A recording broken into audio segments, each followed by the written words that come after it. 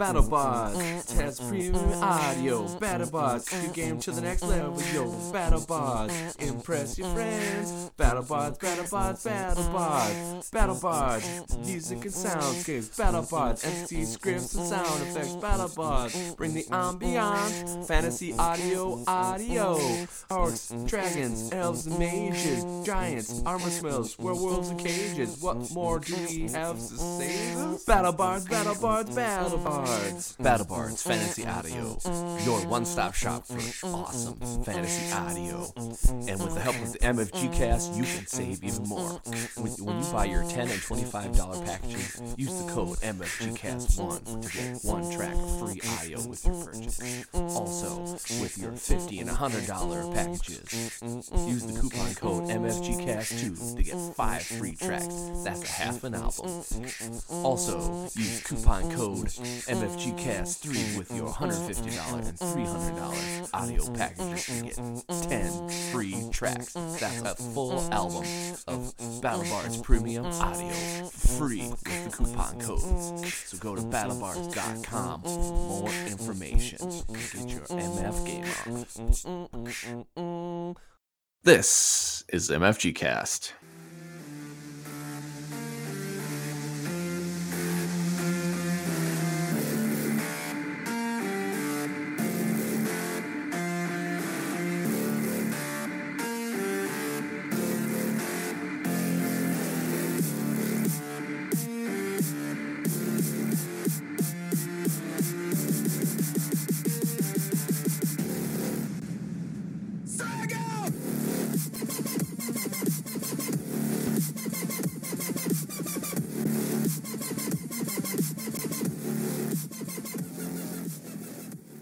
Hey guys, Kurt here. We're having our first ever RPG chat. Can you believe it? It's been 4 years. You think we would have had one by now, but no. We've been kind of way back on that list. We always talk about, we talk about video games and role-playing games and board games. Well, we're not talking enough about role-playing, so I thought I'd get our first RPG chat. So, what is our first topic? We're calling it Getting Into Character. So basically, we're about the ins and outs of how you use your character when you're role-playing. And we've got some awesome guests on the show. Some of our favorites, as always. So we've got from Battlebards, we've got Alex. Alex, thanks for coming on the show. It's always wonderful to be here. Thanks so much, Kurt.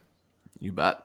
And we've got Rohit from Gamers Playing. Rohit, thanks for coming on. Thanks for having me. And Taylor from the Leviathan Files. Taylor, thanks for coming on again. Yeah, absolutely. Thanks for having me on here. I'm always happy to come hang out with the MFG Cast crew. And last and definitely least, John from Legends of Tabletop. God damn it, Kurt. But thanks for having me on.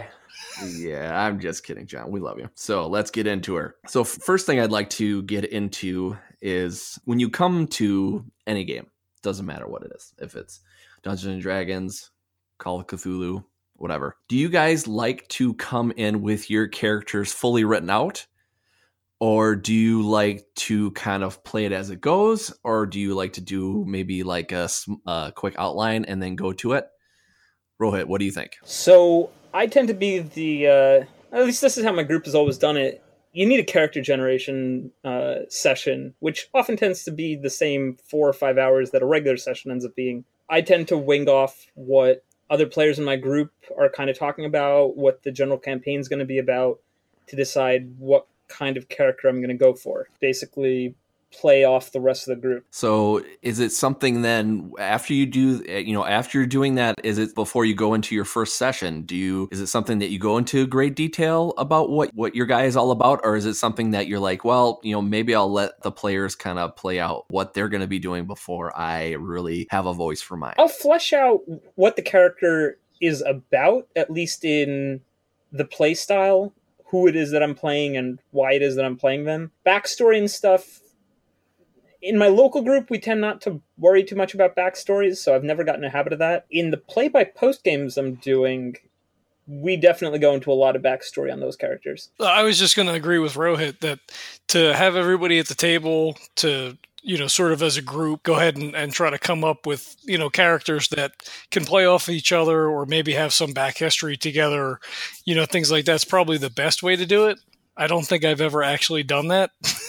Usually there's like an email. It's like, okay, do we have a tank? Is somebody playing a striker, or for more D&D anyway. But I think the way that they go about it's probably the best way. As far as backstory, I'll try to get some details down. Like I don't do 12 pages or anything like that. Maybe a paragraph or two, maybe some mannerisms, just a kind of an idea. But then sometimes when you get those characters to the table, it's so frustrating because you have an idea of how they're going to play, and then you start to play, and it doesn't seem to translate very well. Like you don't really get those nuances and things that like in your head you're like, oh, it's going to be this, that, and the other thing, and then you play and it's just like, you're just playing a game. Yeah, and I think that's something that is always, at least in my opinion, has always kind of happened as far as having a challenge as far as character-wise, because it seems like in all the games that I've played in most of them, I should say, probably about 80 to 90%, there's always two characters, and it must be in my gaming groups, that always seem to be a little too similar. So then it's like I kind of equate it to like a TV series. So when you first watch the TV series, you're like, okay, this is kind of interesting how the first couple of episodes go, and then they have to kind of get their footing, and then eventually it turns into something that's actually a whole lot different because they are finally getting their voice. So I think a lot of times when it comes to big gaming groups and stuff like that, and it could even happen in small groups, is that, sometimes you just kind of have to play it out before you can really find that voice. Mm-hmm. Yeah, they might turn into be somebody that you didn't think in the first place. I think, at least for me, a lot of my experiences with GMing rather than playing, but I think that there's some advice that a lot of people give to GMs that can, fit with that situation, which is the saying, no plan survives first contact with the players.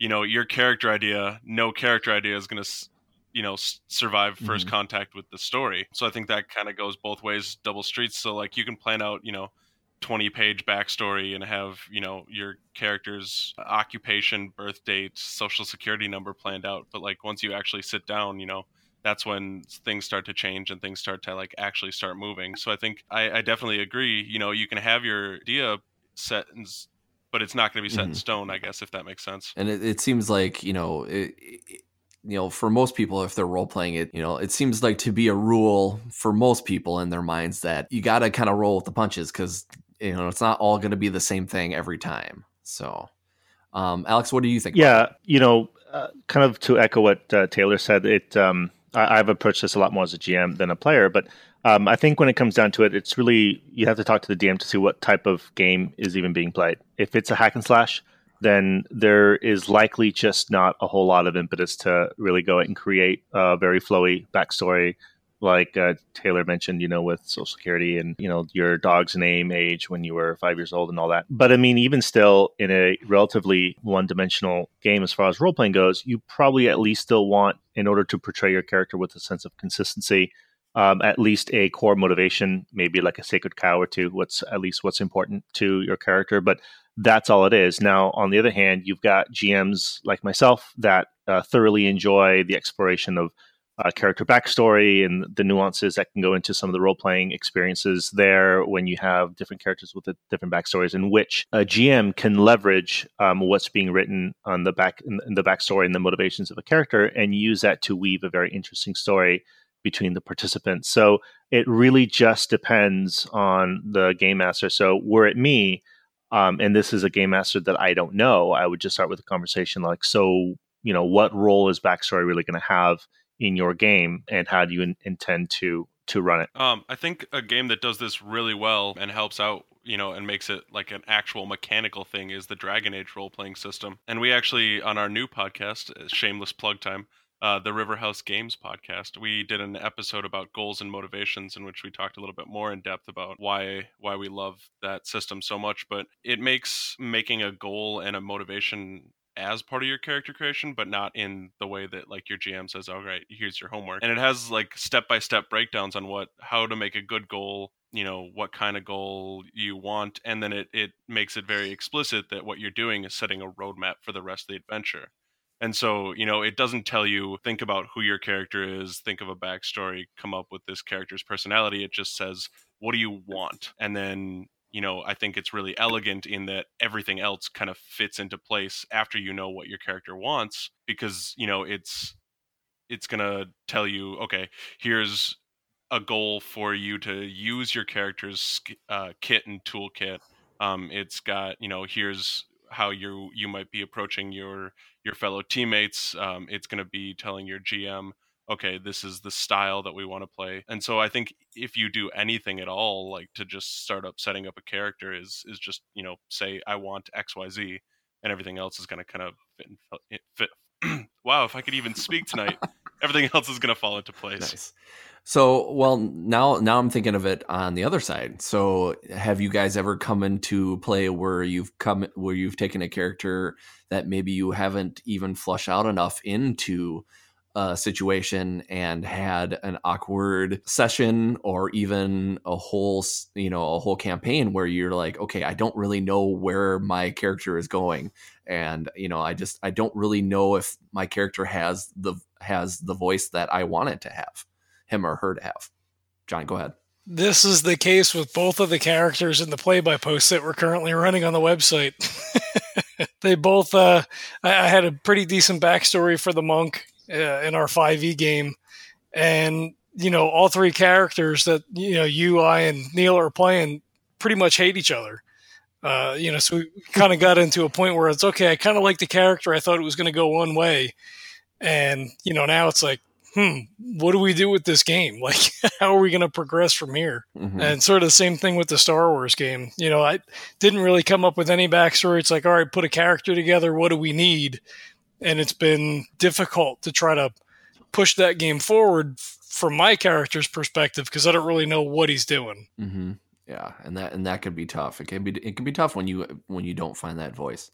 Alex, what do you think about it? I think John brings up a really interesting point that I wanted to get into. So I don't want to Shanghai your list of topics, Kurt. I think we're doing good so far, but I think something that might be of interest to people listening is, how do you handle characters that are diametrically opposed, or because of backstory hate each other? I mean, a classic example, of course, like a rogue and a paladin, for instance. And I think that's a very interesting point. I think once you've been a gamer for a couple of years, you just run into this quite a few times. And, I would just like to say that, probably contrary to what's commonly done, is, for me, I firmly believe that the essence of drama is conflict. And I do love a high amount of drama in the games that I run, both not just with a prime antagonist or a series of antagonists, but even with the party itself. I think that adds a level of realism, that adds a level of interest that goes far beyond simply pulling your characters or your players by the nose to the next subplot. So I don't say I encourage it, but I definitely don't do anything to not encourage it, just because some of the best character development moments that I have shared in with my players have come with some serious conflicts between players, not just from their backstory, but as the story develops. And as you guys may know, I've been running single games for a very long time. I've run an epic game, the Oculus Infernum, that ran for 5 years. I'm running a game now, Wizard of the Rose, that's running on its 6th year. And during that time, as characters progress organically, there is so much amazing stuff for them to kind of come at odds based on personality, based on the experiences. So just to start that conversation, as far as how do you guys as GMs handle players who just don't get along, it'd be interesting to get everyone's take. And to summarize my point, what I would tell my players is, try to always find an excuse for your character to go along with the party. That's kind of the most important. Try to avoid a party breakup as much as possible, but revel in the differences brought up by other characters, and use that as a springboard to evolve your character or become at odds with them. I think it's a great point of interest in a gaming setting. And I love it. I don't ever worry about ever bringing up anything, because I love it when people do that. It does bring up a great point. I kind of compare it to like real life. So when you're in a situation where, say you and the other person don't really like each other, and as much as it sucks, it's a situation that everybody is in. That's just life, unless it's someone, God bless their heart, that loves everybody. I salute you. That does not happen in real life that much. But when you come into those situations, you have to make the right decision. And a lot of times you won't, because most of the time when you deal with a person that where you're at odds, a lot of times, there may not be a time where you make the best choices and it may go down the wrong path. Well, and that being said, there are some instances where it does go the right way. But those points in your life really kind of set your personality, and you really learn how to deal with stuff. A lot of people say, I hate all of the bad stuff that happens in your life. Well, if nothing bad happened in your life, then you wouldn't be the person you are today, and you would not learn anything, and therefore be, very stagnant. So, John, you had something to say about this. I'll dovetail because I lost my train of thought already. Just as more of a philosophical statement, I agree with what you're saying. And also, if you never had anything bad happen, you wouldn't be able to compare it to anything that's good. Like everything would just be the same, and there would be no difference in your experience. So you have to have those negative experiences to show you, the good experiences that you are a part of and that you do have in your life. It's not really what we're talking about, but it caught my attention, and I just wanted to just make a statement about it. But to go back to the player conflict, it can, like Alex was saying, show some really great character growth, character development. And when you're playing with, your regular group, your home group, I think that sort of inter-party conflict isn't necessarily or shouldn't really cause a problem for the group. If you are at a convention game, or you're at your, local hobby shop or something like that, and you wind up starting to get into that sort of a scenario where like, I don't like that guy, or, there's something about this character or whatever, then, you got to kind of step back and be like, okay, maybe I need to reevaluate what's going on with this character. I completely agree with what you're saying, John. Now, keep in mind, and I'm sure we're probably going to have some of these veteran GMs also speak up, and I'm very interested to see what you guys think. There's also a couple pitfalls that I've learned over my many meandering years of being a game master, going on 20 years. But there's a couple things. It's very easy when, again, it depends on the maturity and the experience of the group that you're playing with. Like the home group is going to be your go-to. It's very easy for conflict to devolve into kind of everyone sticking their head in the sand and just being very, very stubborn. And as a conflict potentially spirals out of control, the fallback that I always hear some players say, well, that's what my character would do. How many of us have heard that, right? When they're trying to justify something that is not very conducive to a party experience. So I think it does take a very particular group with a certain level of maturity, a certain level of experience, to being able to handle and enjoy the conflict between players, and to make sure that that still is conducive to a great story element and helps to progress the story along and the evolution of the characters.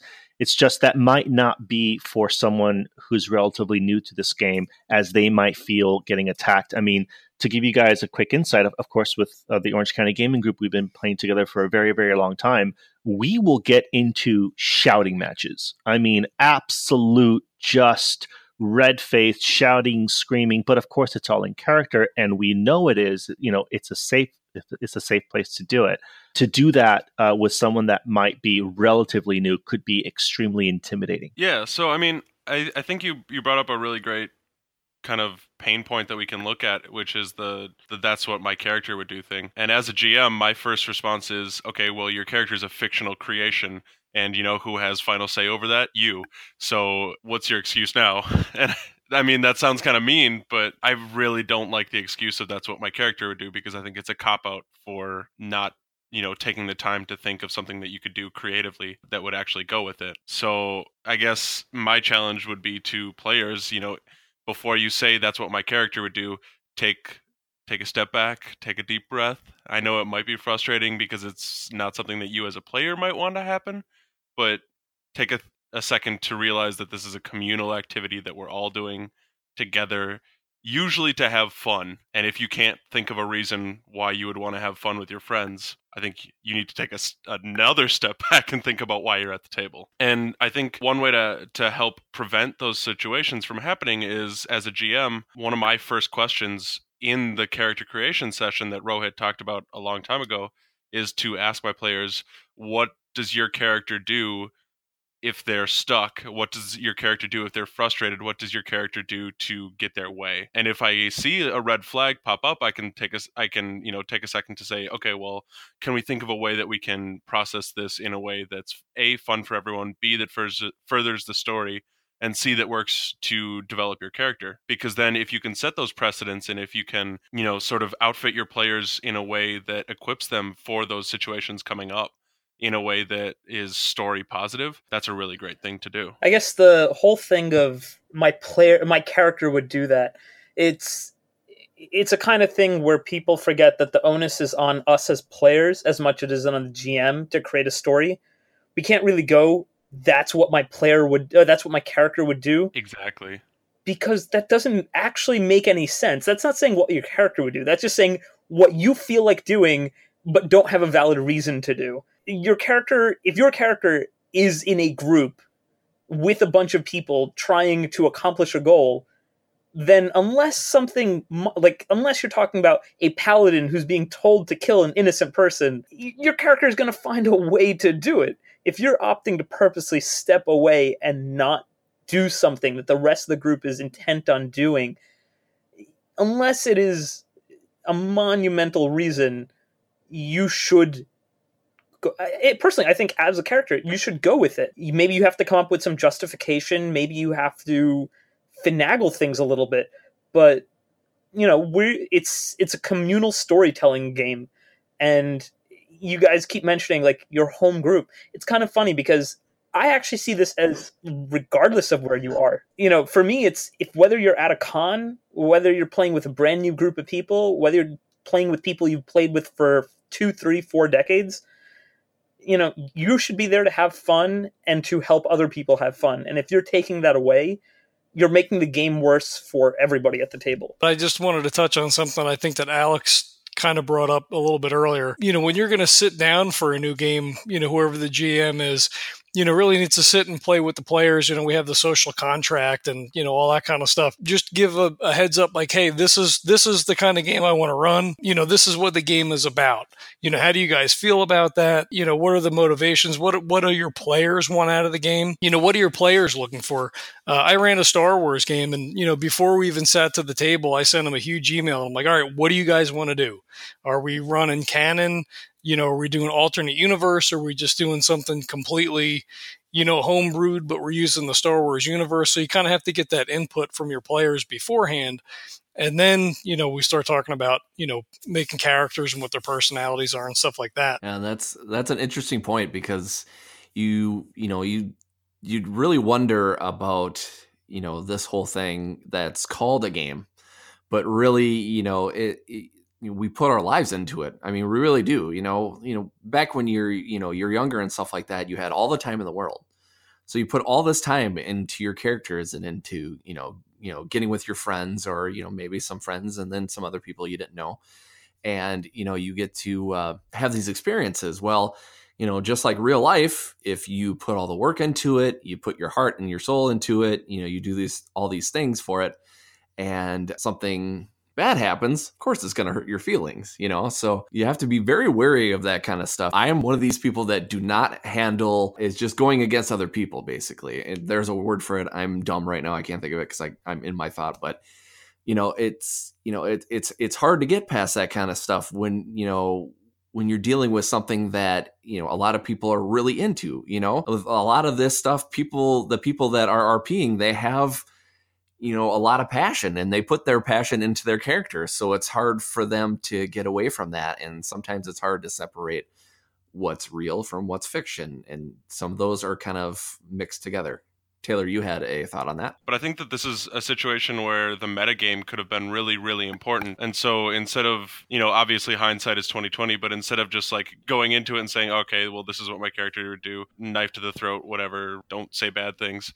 You could have said, like, taken a moment to say like, oh man, this is great, dude, because my character doesn't like what you're saying, and I want you to know that what this is nothing against you as a person, but like he's really pissed, so he's gonna pull out his knife and like try to make it so like and I mean, obviously you would be glad because this is a character building moment, but like making it clear to the other player that you're like happy about it, even though the situation might contain negative emotions or be charged negatively. Because that way it tells the other character like, okay, what you're doing is good, and it's giving, you're giving positive reinforcement to that behavior, even though the situation is like presenting itself normally as something that we would get like a negative response from, if that makes sense at all. Yeah, and there's a couple things here, and I think one of the reasons why this tends to be an issue when you're, really, especially when you're an experienced player and diving deep in your character, is more often than not, when you're playing really kind of in some ways an alter ego of yourself, you're playing a hero, you're playing,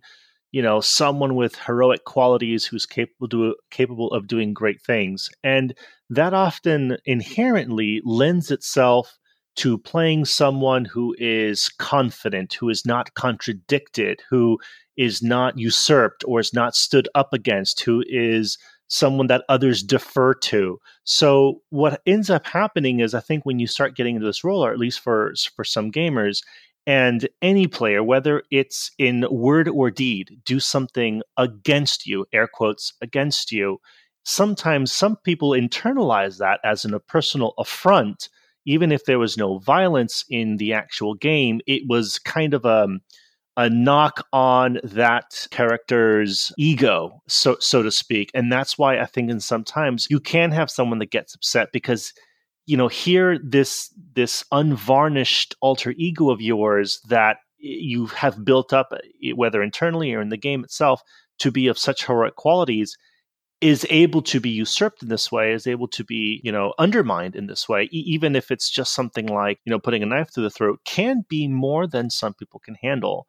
Now, as far as if I were a GM, so for me, I love moments like this. Again, when it's with the right group, I think having that kind of hostility presents such amazing opportunities for role playing, where that could be a simmering hatred between the two parties that maybe gets reconciled during combat sometime, or now your character's kind of always looking over his shoulder for some kind of retribution, and then the other character needs to internalize, is that worth doing? I mean, it's just such a rich, fertile setting for role playing. And I would not have come down on a player unless, as long as such a development was organic and consistent with the character. If it was clear over multiple role-playing sessions that this character was your sacred cow, that was the one thing, the inviolable thing to your character, then having that response is a natural extension of that character. As a matter of fact, I would argue that had you not taken that step, that would have in some ways contradicted, in some way smeared the consistency and the believability of your character if it does not in some way act, even in an aggressive way or an exaggerated way, to something like that. So, I would even push back. But again, and we've all stated this, I know we all agree, it depends on the group. It depends on their ability to internalize something like this. It's kind of funny because I've actually been on the opposite end of that, and so I can tell you personally. So I had a game where me and another character, so this was a situation where the other person used, this is what my character would do as an excuse rather than as a reason. And it's funny because if he had come back to me after and not apologize, because that's not what you're doing, but clarified, confronted, basically addressed the situation, it would have gone a lot further, because I was in a situation where basically it was a combination of out of character and in character stuff where there was an important item, my character had picked it up on purpose because there was a power hungry mage in the group, and clearly you keep big powerful magic items away from a power hungry mage. And a session later, he came back, had the item in his possession. We argued for a second. He had a good RP reason to do it. And so I kind of let it go, but it really ticked me off that, he went out of game to address that.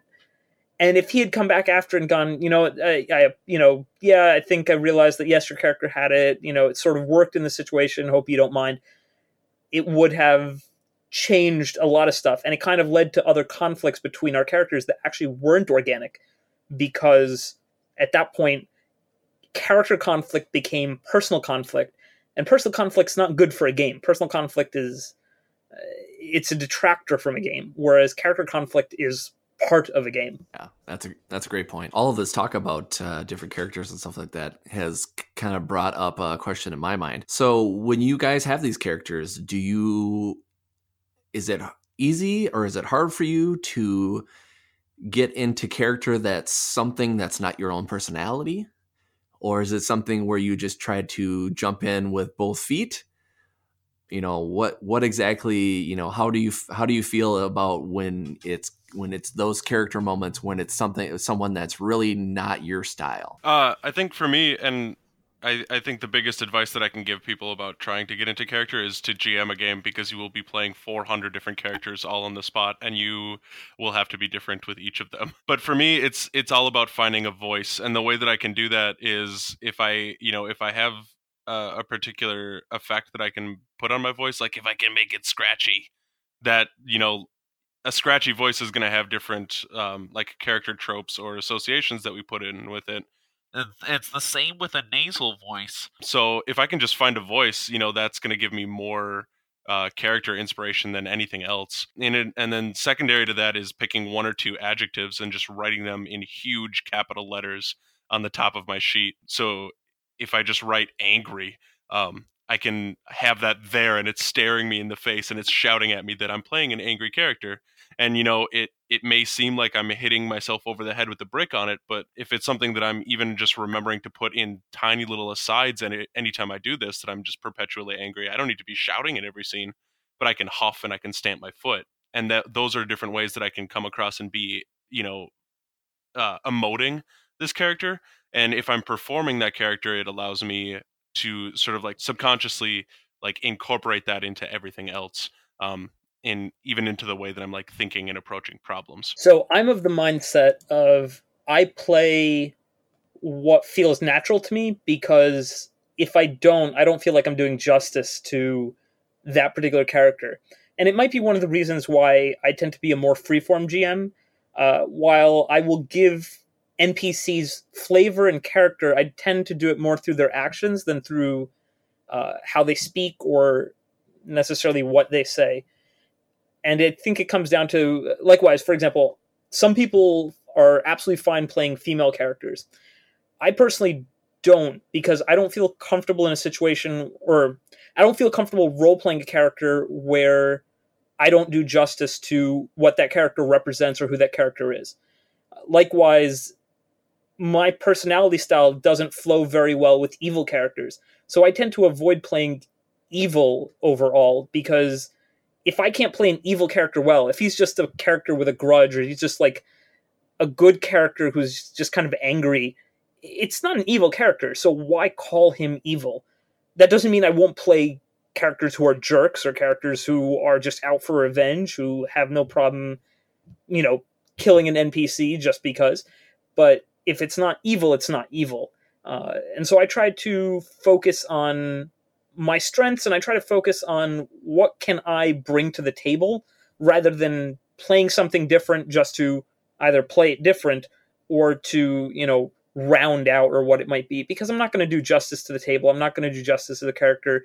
And then it's just kind of going to be doldrum role playing. I'd rather be a great role player at one thing rather than a mediocre role player at a bunch of things. So then do you ever try to go outside of your box every once in a while and say, you know what, I may not be like, well, let's stay away from the whole female character thing, because you know, as being a male, you might not be in the right mind to having that voice. But do you pick certain things at a time and go, you know what, maybe I can work on this. Maybe it's something I can, maybe I can open up certain things in my mind or, in my personality that maybe I'm not used to, and maybe work on this to see how it affects the game and maybe you. So I can pull off a very stereotypical female voice if necessary. I can't remember the name of the card game, but there's a great battle mage card game where one of the rules are you have to talk in the voice of your character. And I play the character Princess Flufferbottom, so I think I got that down. But that aside, just because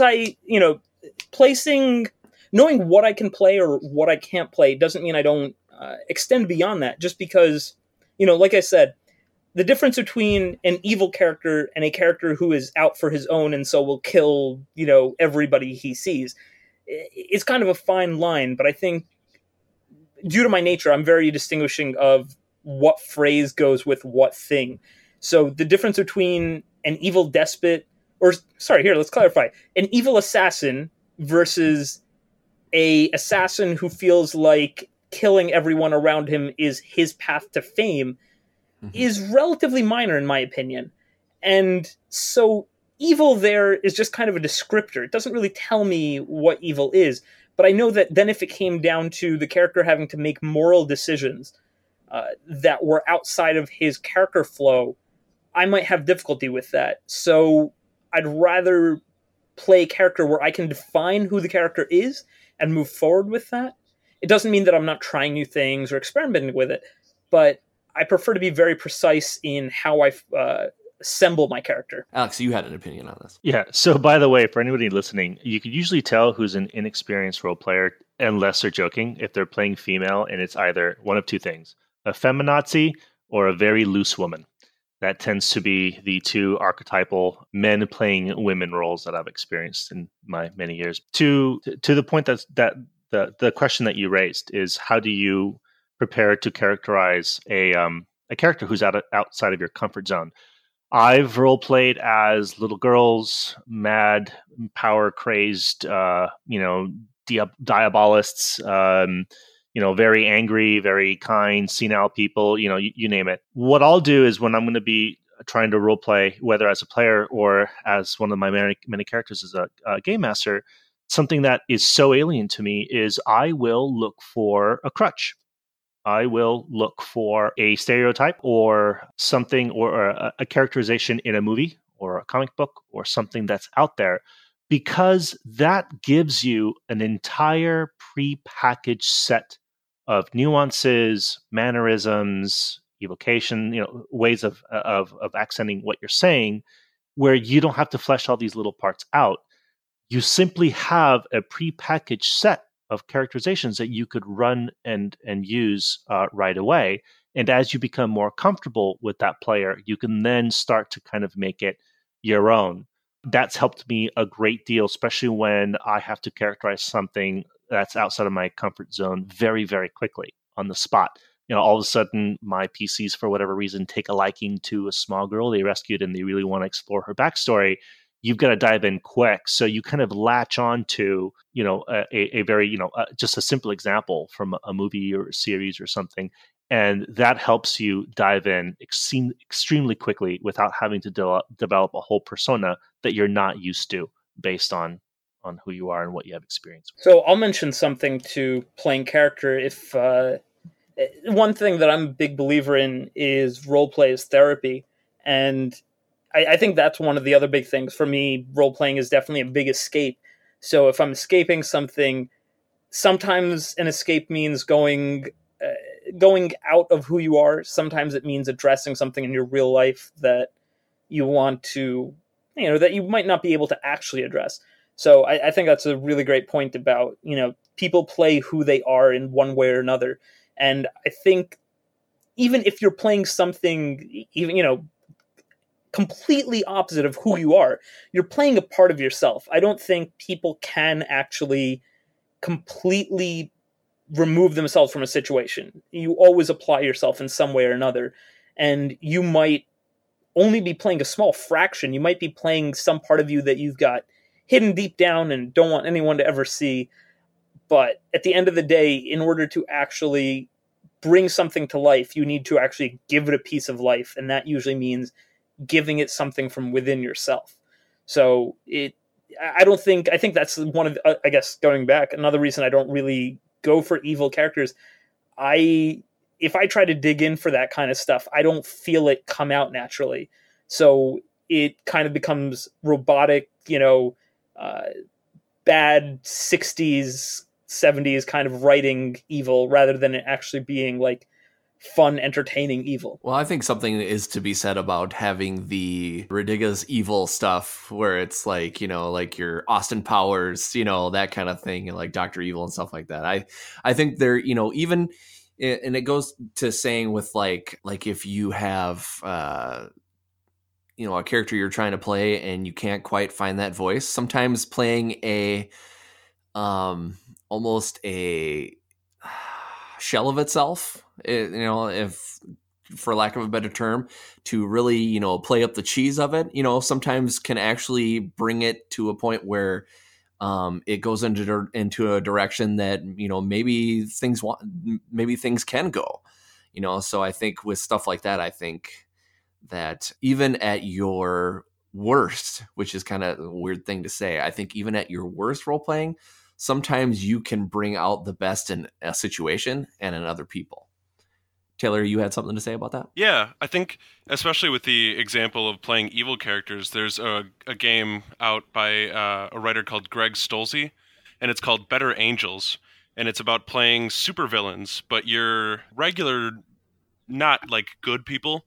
You're like regular people, but you have a demon possessing you who is making you into supervillains. And there's a section in that book where he explains the difference between evil and evil, which is really great. And so when you're role playing, he says, go all in, go that evil, because evil's really terrible and it's going to be soul sucking. But evil is cartoonish and you can have fun with it and you can explore like the different things. So ooh, sorry. I had to like sprint across to like connect my LAN cable because my internet was dying, and then you called on me. I was not expecting. So when you're playing evil characters, don't think of it as like, okay, well, how do I be a bad guy? Think of it like, okay, what's something cartoonishly like just ridiculous, and divorce that from the argument of morality to not only like explore the facet of what you think is good and bad in play, but also to explore what that does to a story. And this is getting into some like sort of like heavy duty like narrative study BS that I went to school for 4 years for and I still barely understand. But like heroes and protagonists are boring as hell because they're always just reacting to stuff. But antagonists and villains are super interesting because they're the ones that are like acting, and they have desires and they have that narrative push that creates the situation for the heroes and the protagonists to react against. And so when you're playing the bad guys, and I don't think I would ever like actually enjoy playing a villain campaign, and I roll my eyes anytime my friends are like, oh yeah, we're gonna get together and play bad guys. I think that would still, it could be like an interesting exercise because it forces you to play actively, and that's something that I think that everyone's table could use a little bit more exercise in. I'll just take a second for context because it's something interesting you brought up. I'm like, yeah, I could play in, like a jokey evil character, but I guess it comes up that in my game groups we tend to play, I don't want to say serious, but a jokey evil doesn't really come up well in, for example, Cthulhu. If you're not playing a comic Cthulhu game, an evilish or like a jerkish character is kind of a comic character is not really fit well in a more serious setting. And like I mentioned at the beginning, in most of my other games tend to be very ad hoc, and so your character is less relevant than what he does. And so I think that you brought up an interesting thing that now I kind of want to think more about, because what your group is makes a huge difference in how you address your characters and how you come up with your stuff. I don't have the opportunity to role play with groups that are more lighthearted or just willing to, wing about and have fun with their characters.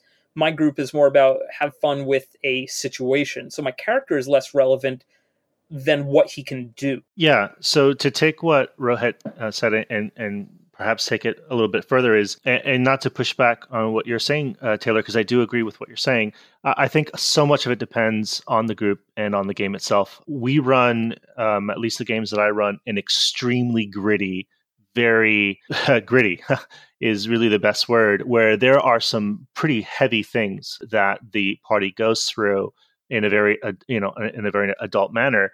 And that's just the sense of the drama that we enjoy exploring. So kind of having a character come in as like a Mark Hamill Batman animated series type of evil would just be very conflicting to the overall tone of the game.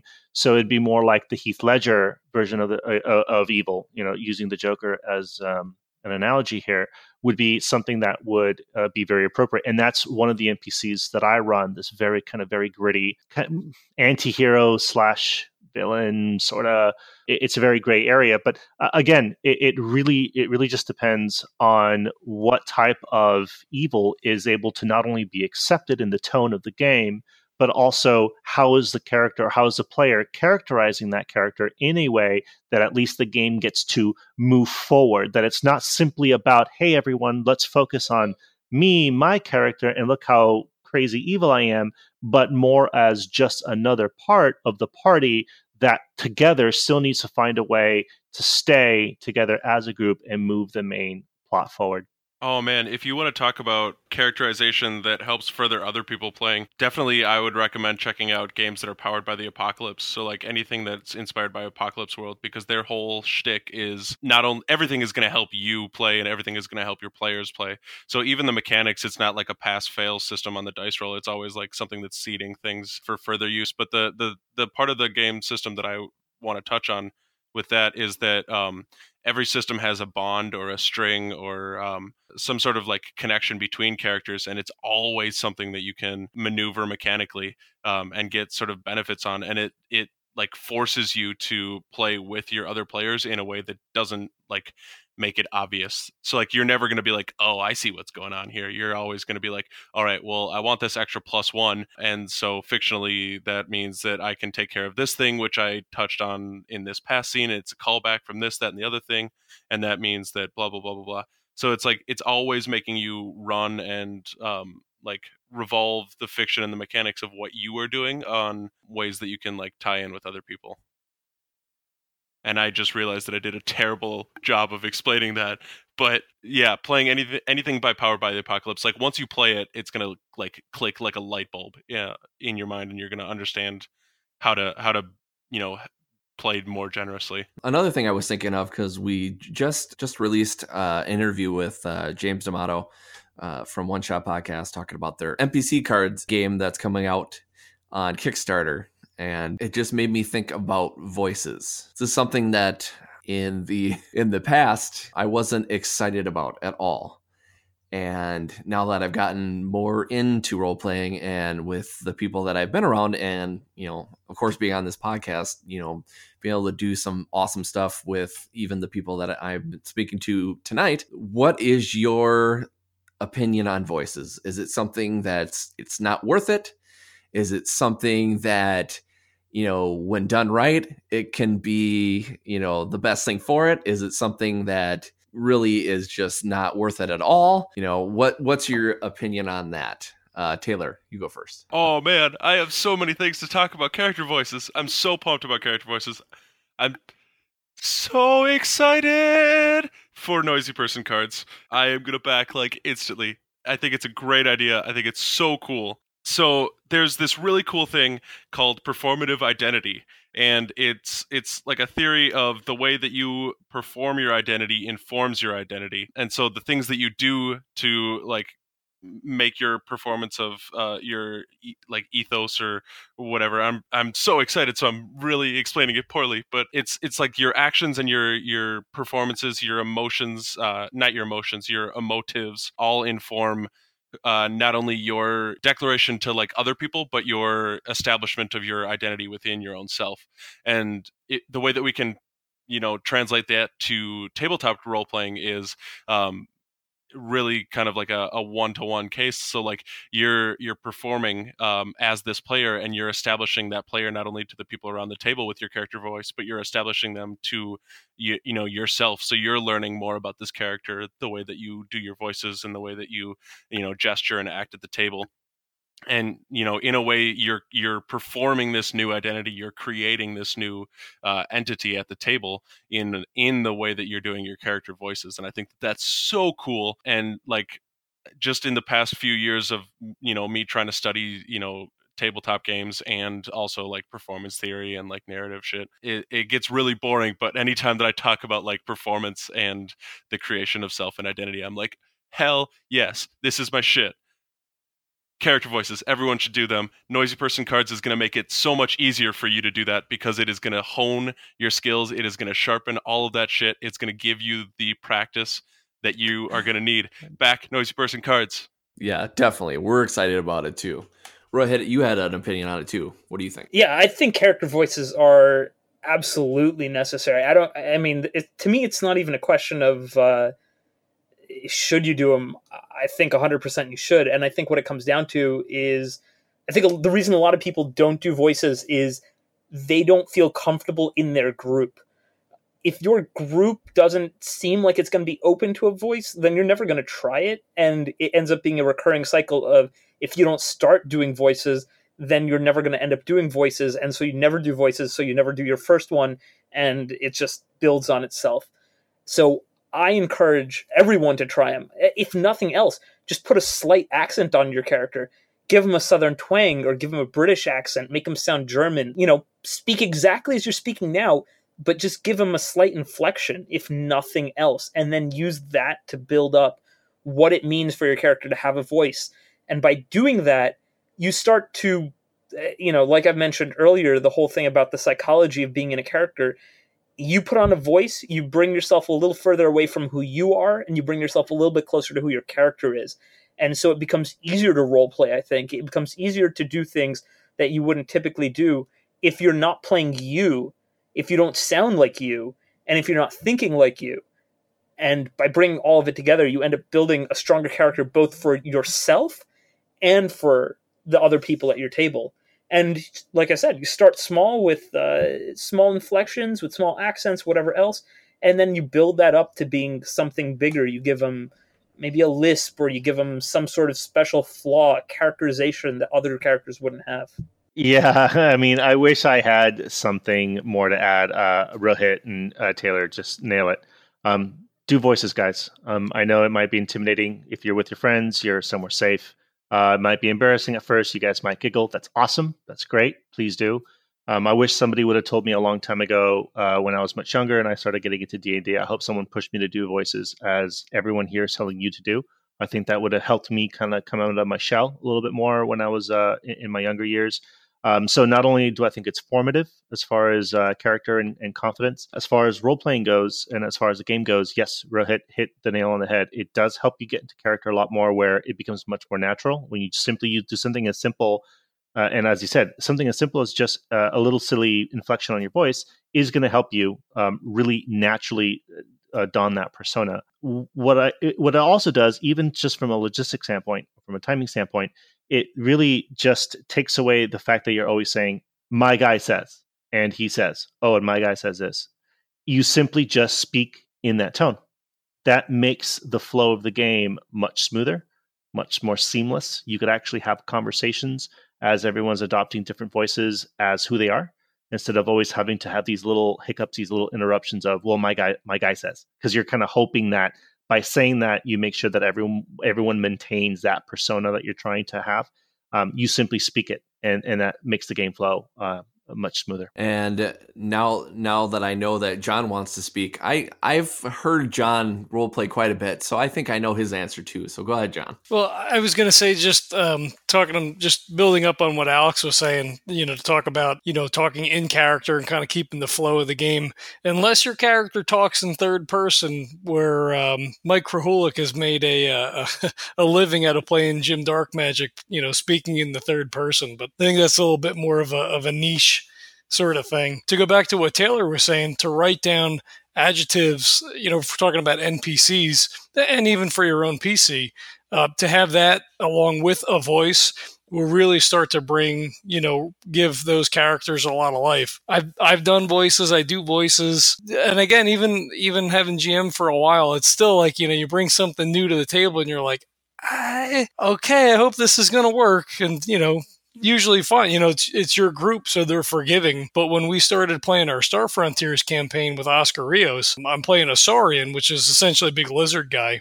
And I went full in with the voice, with kind of like the long drawn out S's and, kind of just like sort of a creepy sort of whatever. And when we sat down for the next session, before we hit the record, he was like, yeah, you got to lose the voice. It's too distracting, and, you can't do it.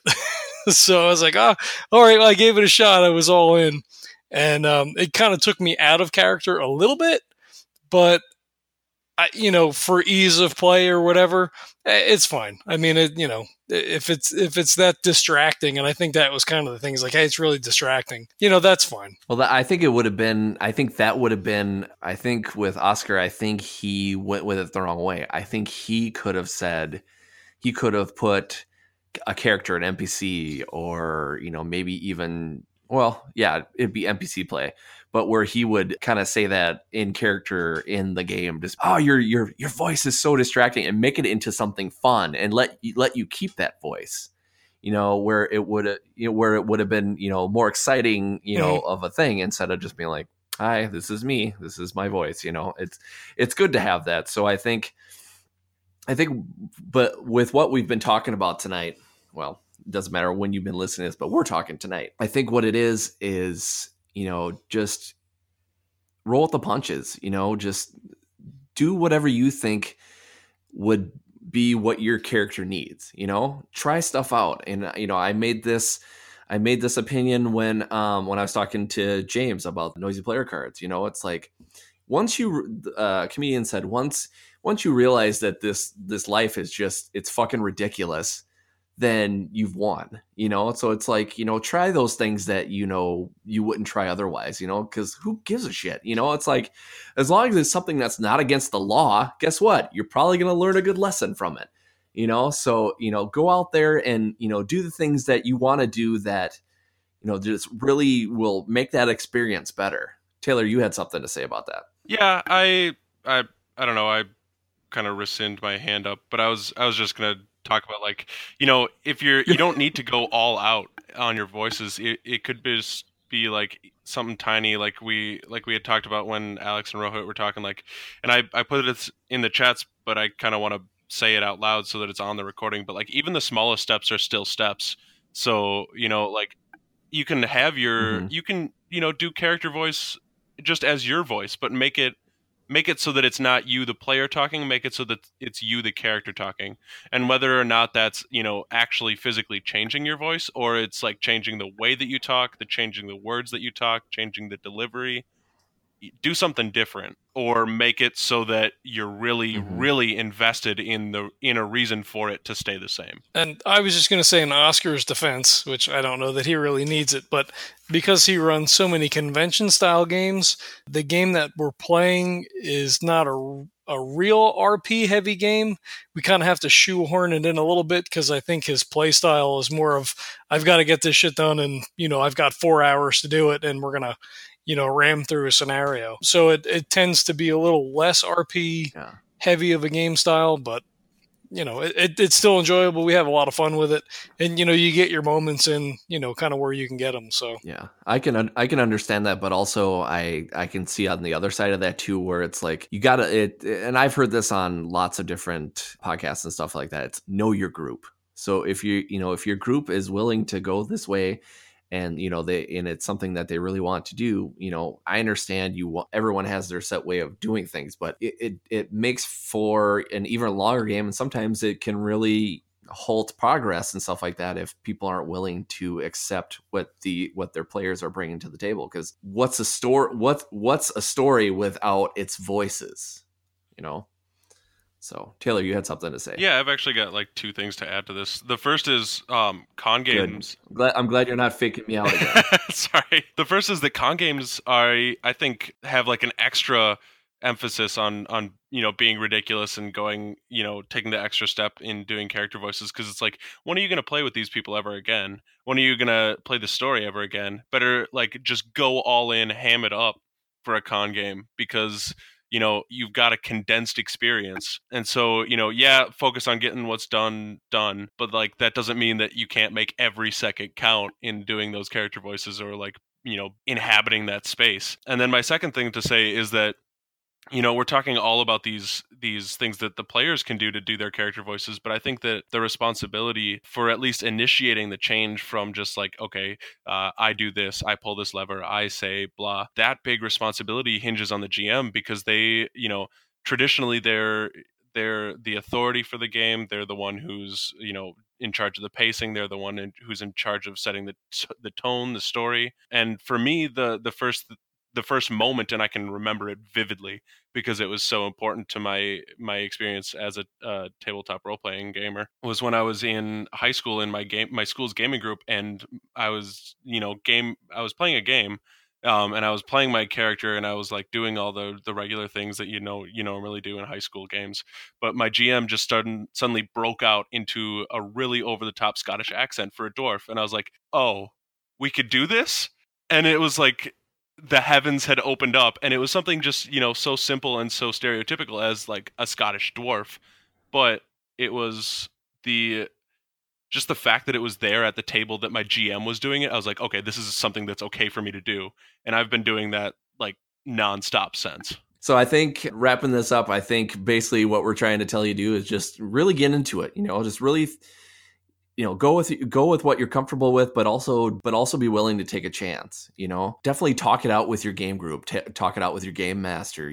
Really decide where you can go and where you can take it. And don't be afraid to argue a point. Don't go out there and be an asshole about it. Just really work with what you have, because there's a lot of things that you can do that you probably haven't thought of. And hopefully, this conversation with all these great people, hopefully it can bring out a couple of questions in you that you can bring to the table, whether it be voices, whether it be writing down a background for your character, whether it be, can I play this character that I'm not quite used to, if it's, voice wise, skill wise, or, whatnot. So, really go out there and challenge yourself. That's kind of the reason why I wanted to have all these guys on to talk about this, is just to describe their insights on their characters, and hopefully it will kind of enlighten you on what you want to do in the future as far as your characters go. If you want to get in on the conversation, always, we're at MFG Cast on Twitter. I'll be sharing everybody else's Twitter as I say thank you.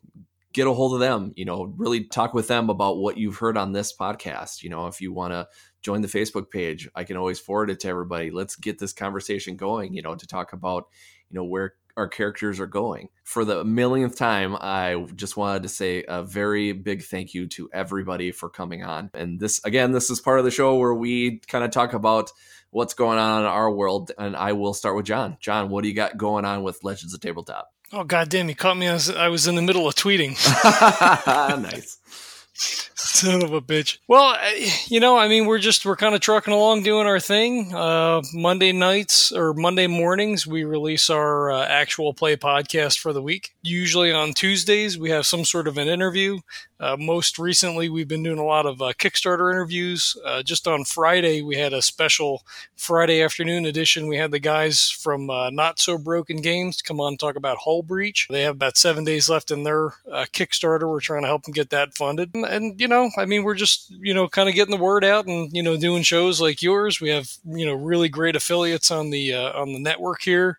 You guys, the Dragon Fisters, Gamers Table, Dice Heroes, Microphones of Madness, Nerd Sauce. There's a ton. I don't know. We've got Rock the Golem. He's coming on Tuesday night. That's Dave. He's also on the Dragon Fisters podcast. I'm going to be on Fuzzy Dice on Tuesday evening with the Exploding DM. We have a Ask a DM show that we're going to be doing. I'll be on that.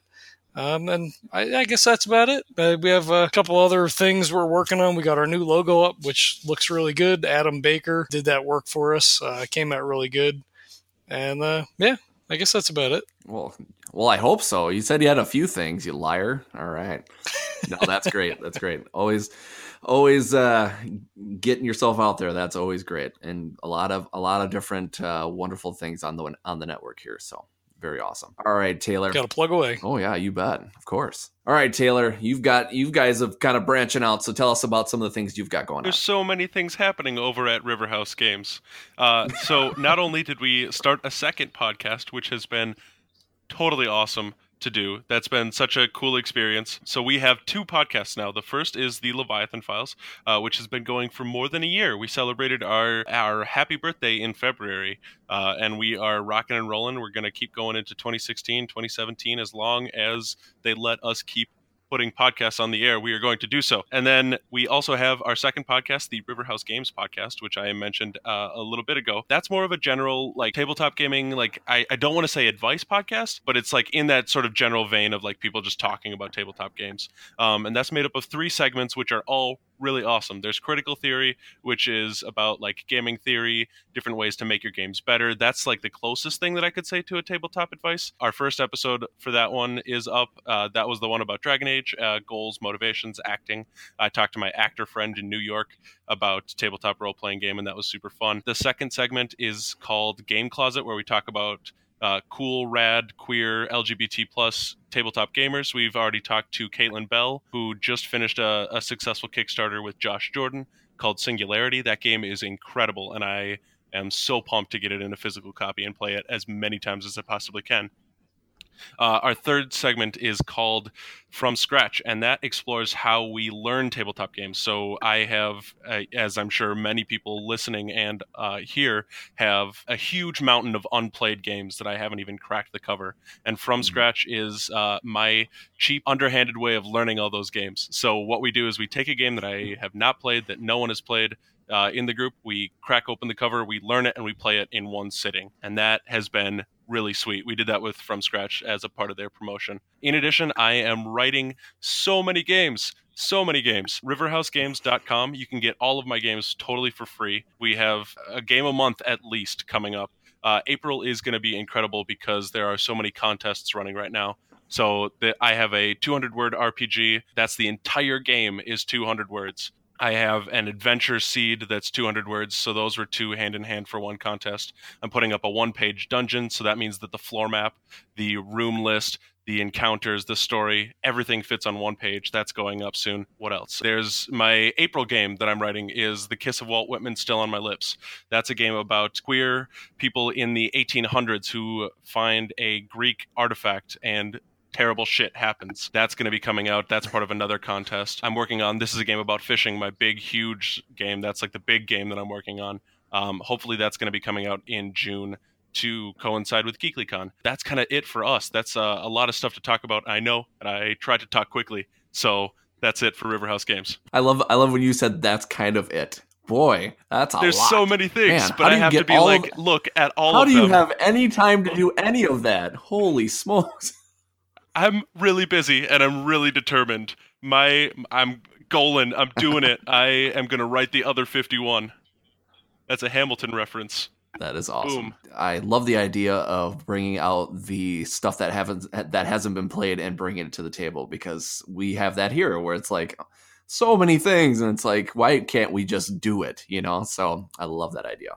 All right, Rohit, lots of awesome things going on Gamers Playing. Tell us about it. Now I feel going after that list. I mean, I've got a lot going on, but it sounds a lot more programmy than it does actually progressive. I mean, there's a lot going on in Gamers Playing.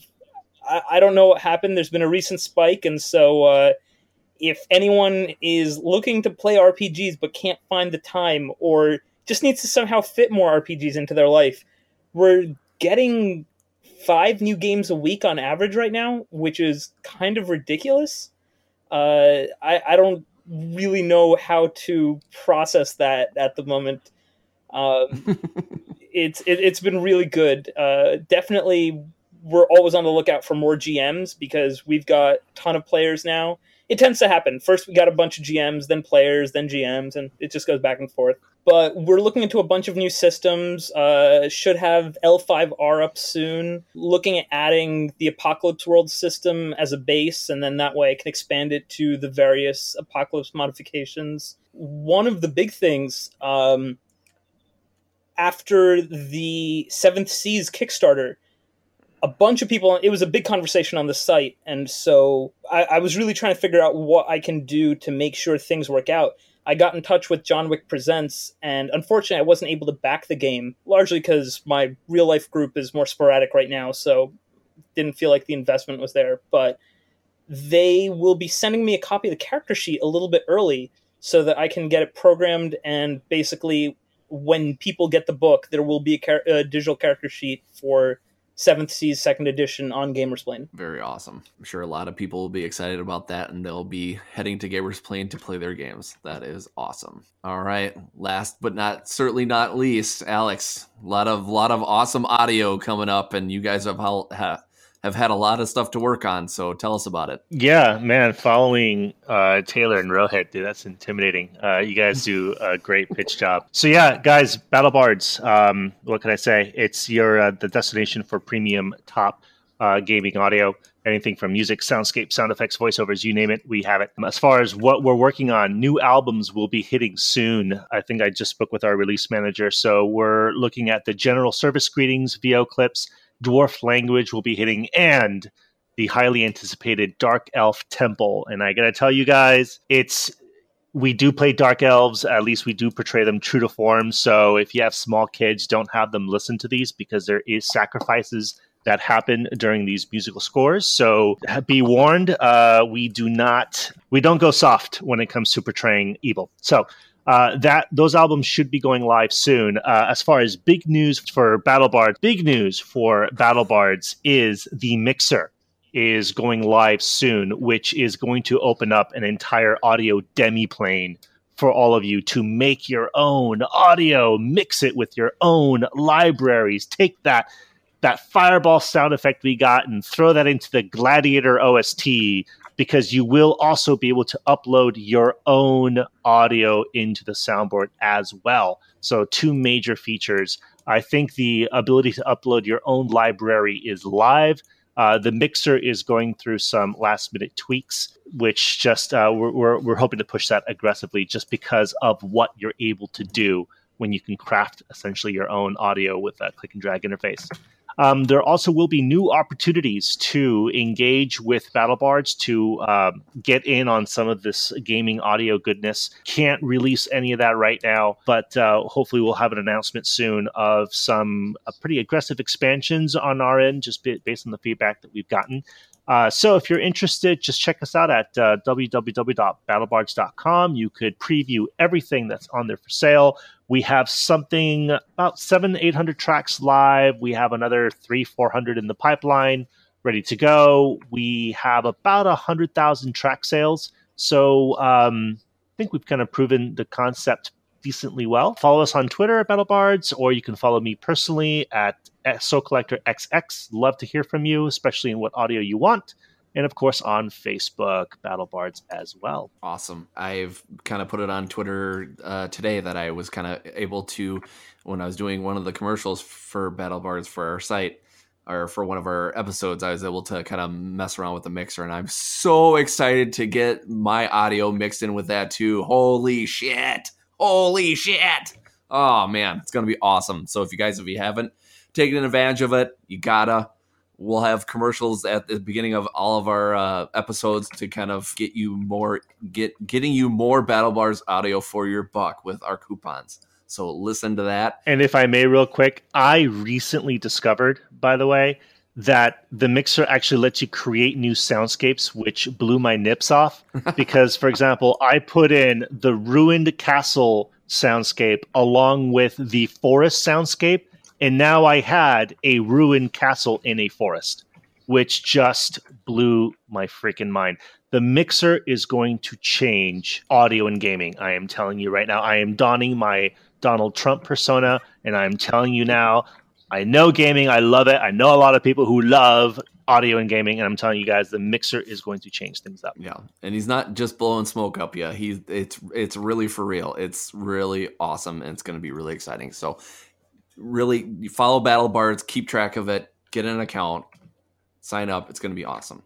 So enough blabbing for today. Well, actually, no, I'm going to do a little more blabbing. If you haven't heard some of the things we have going on, like I said before, just interviewed James D'Amato about Noisy Person cards, their Kickstarter. So that's out right now, and the Kickstarter will be starting on the 18th of April. So by the time you are listening to this, it should probably be going. So go and support that. And thank you, James, for coming on. It was awesome. Coming up this month, we will be talking with Mike from Fairway 3 Gaming. We're going to be talking about IPs. He is a IP lawyer, actually, so it'll be interesting to get his take on IPs, and we'll kind of talk about that in length. So look out for that soon. Thanks for listening, and we'll see you next time. Legends of Tabletop Podcast. Creating legends one die at a time.